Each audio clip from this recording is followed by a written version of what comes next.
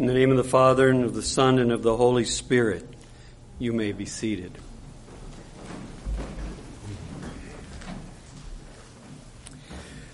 Blessed are the poor in spirit, for theirs is the kingdom of heaven. Let me begin at the end of the story.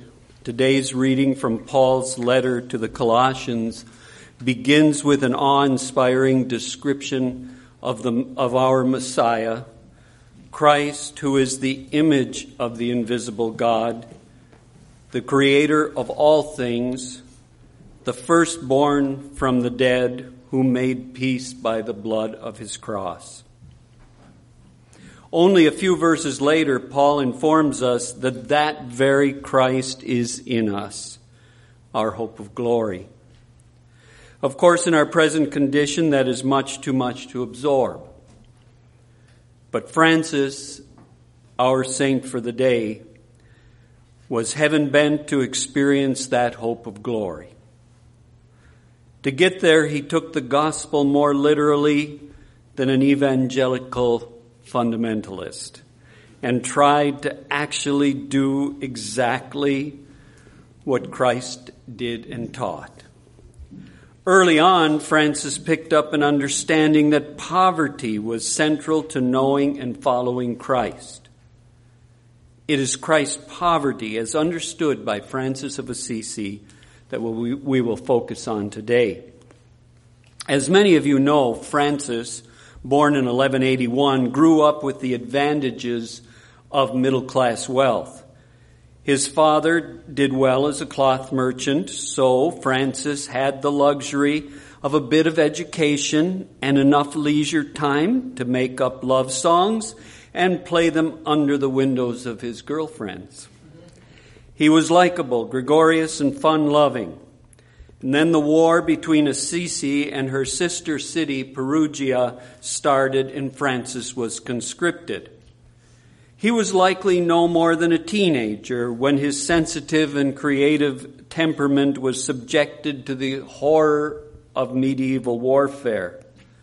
His friends fell at his side, struck by spears, arrows, or blunt instruments. Francis himself was taken prisoner. We have perhaps known people who were traumatized by war and struggled with PTSD for years following their military experience. There was no such diagnosis for Francis, but we do know that on his release and return to his hometown, he was a different person. The partying and singing stopped. Instead, he wandered about the countryside alone, stopping from time to time to pray in the little broken-down chapel of San Damiano, and perhaps other such places. He was homeless and with little else to do, so he sat or knelt before the crucifix for long hours. We can guess that he attended daily Mass and heard the Gospels read from the Latin Vulgate, perhaps interpreted into the early vernacular Italian by the priest.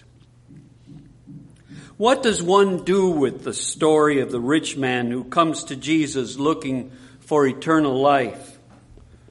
Remember how Jesus looks at him with love and gives him an invitation? There's one thing you are lacking, says Jesus. Go sell what you own and give the money to the poor and come and follow me. His disciples were pretty concerned about the whole encounter. And Jesus addresses them as children. Children, he says, how difficult it is to enter into the kingdom of God. And his disciples respond, but Jesus, then who can be saved? And Jesus says, for humans, this is impossible. But for God, nothing is impossible. Francis surely wanted to reverse the outcome of this story by asking God to do the impossible for him. Francis also must have heard what we heard this morning. Don't seek food and clothing. Sell your possessions. Give to the needy. You do better to store up a spiritual treasure instead of an earthly one. The needy, for Francis, especially included the lepers, the poorest of the medieval poor. Francis gave to them with lavish generosity, not only money and clothing, but also his affection, hugs, and kisses. We can imagine Francis hearing the story of Jesus telling a potential follower, "Foxes have dens and birds have their nests, but the Son of Man has no place to lay his head." Francis was not scared off. He already knew what it was to sleep with the homeless, and in whatever place he could find when the sun went down. At some point, he was given the name Poverello, the little poor man. He liked the name. Early on, Francis was summoned to ecclesiastical court by his father. And standing before the bishop, he dramatically rips off his clothes and returns them to his father, saying, "From now on I will say, 'Our Father who art in heaven.'" On another occasion, with the same dramatic flourish, Francis loudly empties every coin from his money bag into the collection box at St. Peter's in Rome. And then he swapped his fancy clothes with a beggar and began begging in French, though we are told he did not speak French very well. Those were the early days. It is hard not to be impressed at such intense desire to follow Jesus. But I suspect his radical and ostentatious choices actually began to change him as the years went by. He begins to see poverty as something beyond these dramatic acts. We are all aware that Francis had a close relationship with nature. He taught his followers, "Our only home is the whole world." To him, this meant everything in nature is God's gift to us, not just the pretty things. This takes the sentimentality out of Francis's love for nature. Yes, we can enjoy the wonderful stories of Francis taming the wolf at Gubbio, and on another occasion making friends with a cicada. But Francis also felt that the suffering dealt out by nature was to be equally accepted. Whether it be stormy wind or rain or cold or heat, God could be found in all of it. This understanding for Francis made nature part of a life of radical unprotectedness.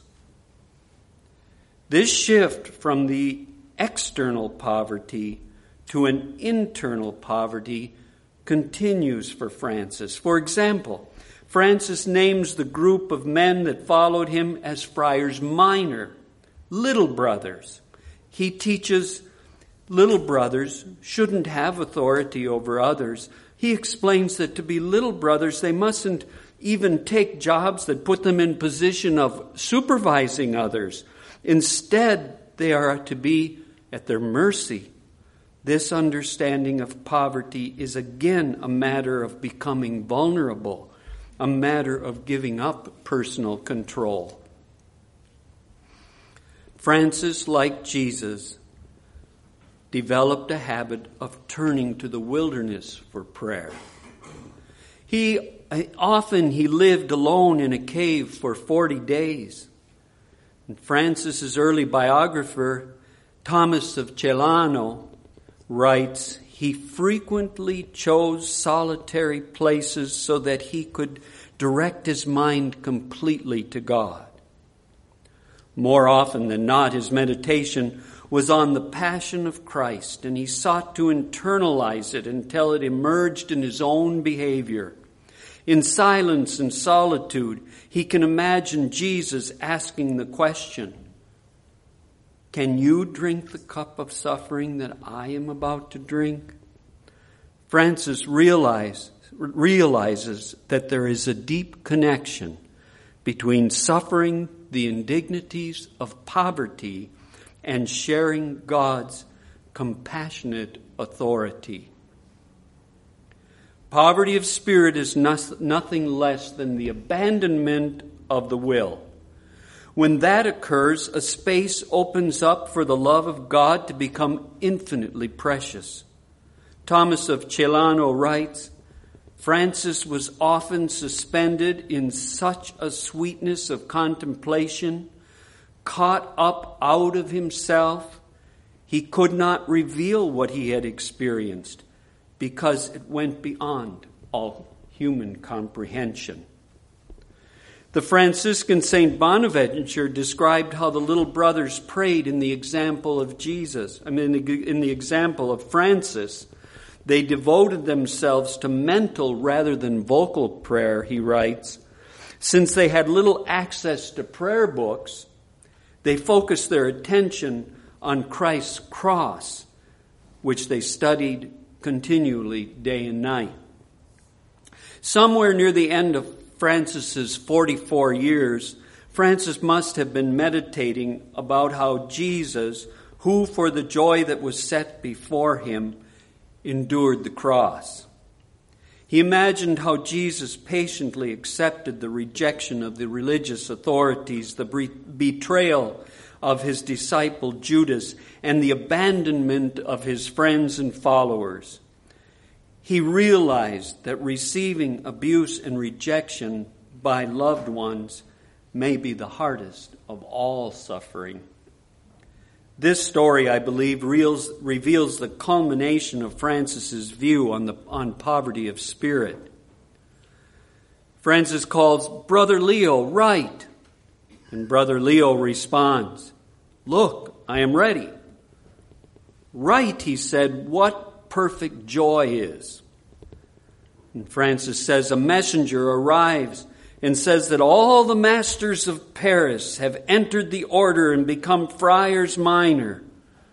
Right, this is not perfect joy. Or that all the prelates, archbishops, bishops beyond the mountains, as well as the King of France and the King of England have entered the order. Right, this is not true joy. Again, that our brothers have gone to the non-believers and converted all of them to the faith. And again, that I have so much grace from God that I heal the sick and perform many miracles. I tell you, true joy does not consist in any of these things. What then is perfect joy, says Brother Leo. I returned from Perugia, says Francis, and arrived here in the dead of the night. It is winter time, muddy and so cold that icicles have formed on the edges of my habit and keep striking my legs so that blood flows from the wounds. Freezing, covered with mud and ice, I come to the gate, and after I've knocked and called for some time, a brother comes and asks, "Who are you?" "Brother Francis," I answer. "Go away," he says. "This is not a decent hour to be wandering about. You may not come in." And when I insist, he replies, "Go away. You are simple and stupid. Don't come back to us again. There are many of us like you here. We don't need you." I stand again at the door and I say, "For the love of God, take me in tonight." And he replies, "I will not. Go to the monks down the road and ask there." I tell you this, if I bear this with patience and do not become upset, this would be perfect joy, as well as true virtue and salvation of my soul. What is Francis saying here? Where has his focus on Christ's poverty brought him? Let me suggest that he has come to see that his own suffering is a participation in the suffering of Christ. The suffering that God allows is doing a work in him. The salvation that is impossible for humans is possible with God. And the perfect joy is none other than coming into the glorious presence of God through the work of Christ in us. That work is destroying what Paul calls the flesh. God is replacing the self-centered self with himself. If we succeed by our best efforts to bring the whole world to Christ, that will not bring true joy any more than it will earn us salvation. Here's how Jesus himself explains salvation in the context of his own crucifixion. He says, "The hour has come for the Son of Man to be glorified. Truly, truly, I say to you, unless a grain of wheat falls to the earth and dies, it remains alone. But if it dies, it bears much fruit. Whoever loves his life loses it, and whoever hates his life in this world will keep it for eternal life. If anyone serves me, he must follow me." Francis understood that following Jesus must end up where Jesus ended up. His love led him to suffering. "Not my will, but yours, dear Father." Perfect joy? We are not suffering alone.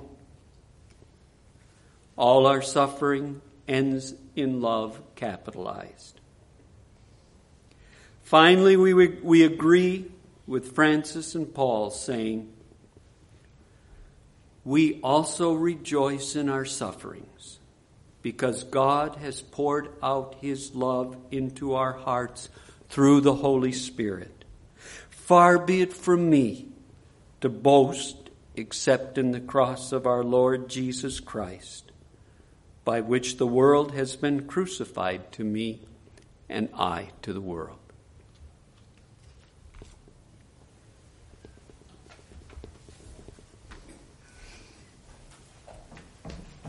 Please stand.